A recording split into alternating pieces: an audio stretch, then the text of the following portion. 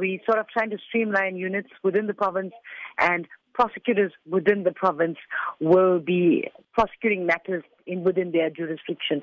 I wouldn't say it's a removal of the prosecutor. It does sound quite dire when you say it like that, but it's basically where prosecutors from the province will be taking over. It's been instigated by our national office in an aim for the provincial offices to be streamlined.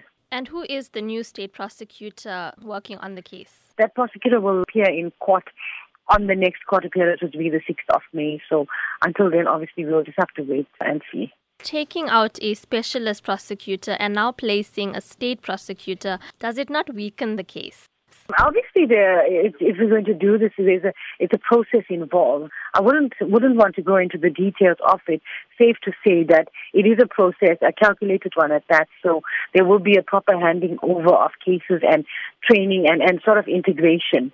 So it's not going to be like just throwing somebody into the deep end. There will be an integration process.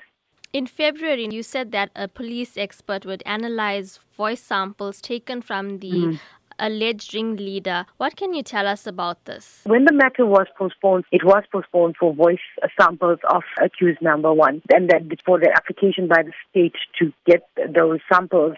In court, we were told that the defense would consent to us getting these voice samples, and so the process now will start where the SAPS officials will get voice samples of the accused. And why have there been so many delays? Delays have been warranted and it's been recorded in the court.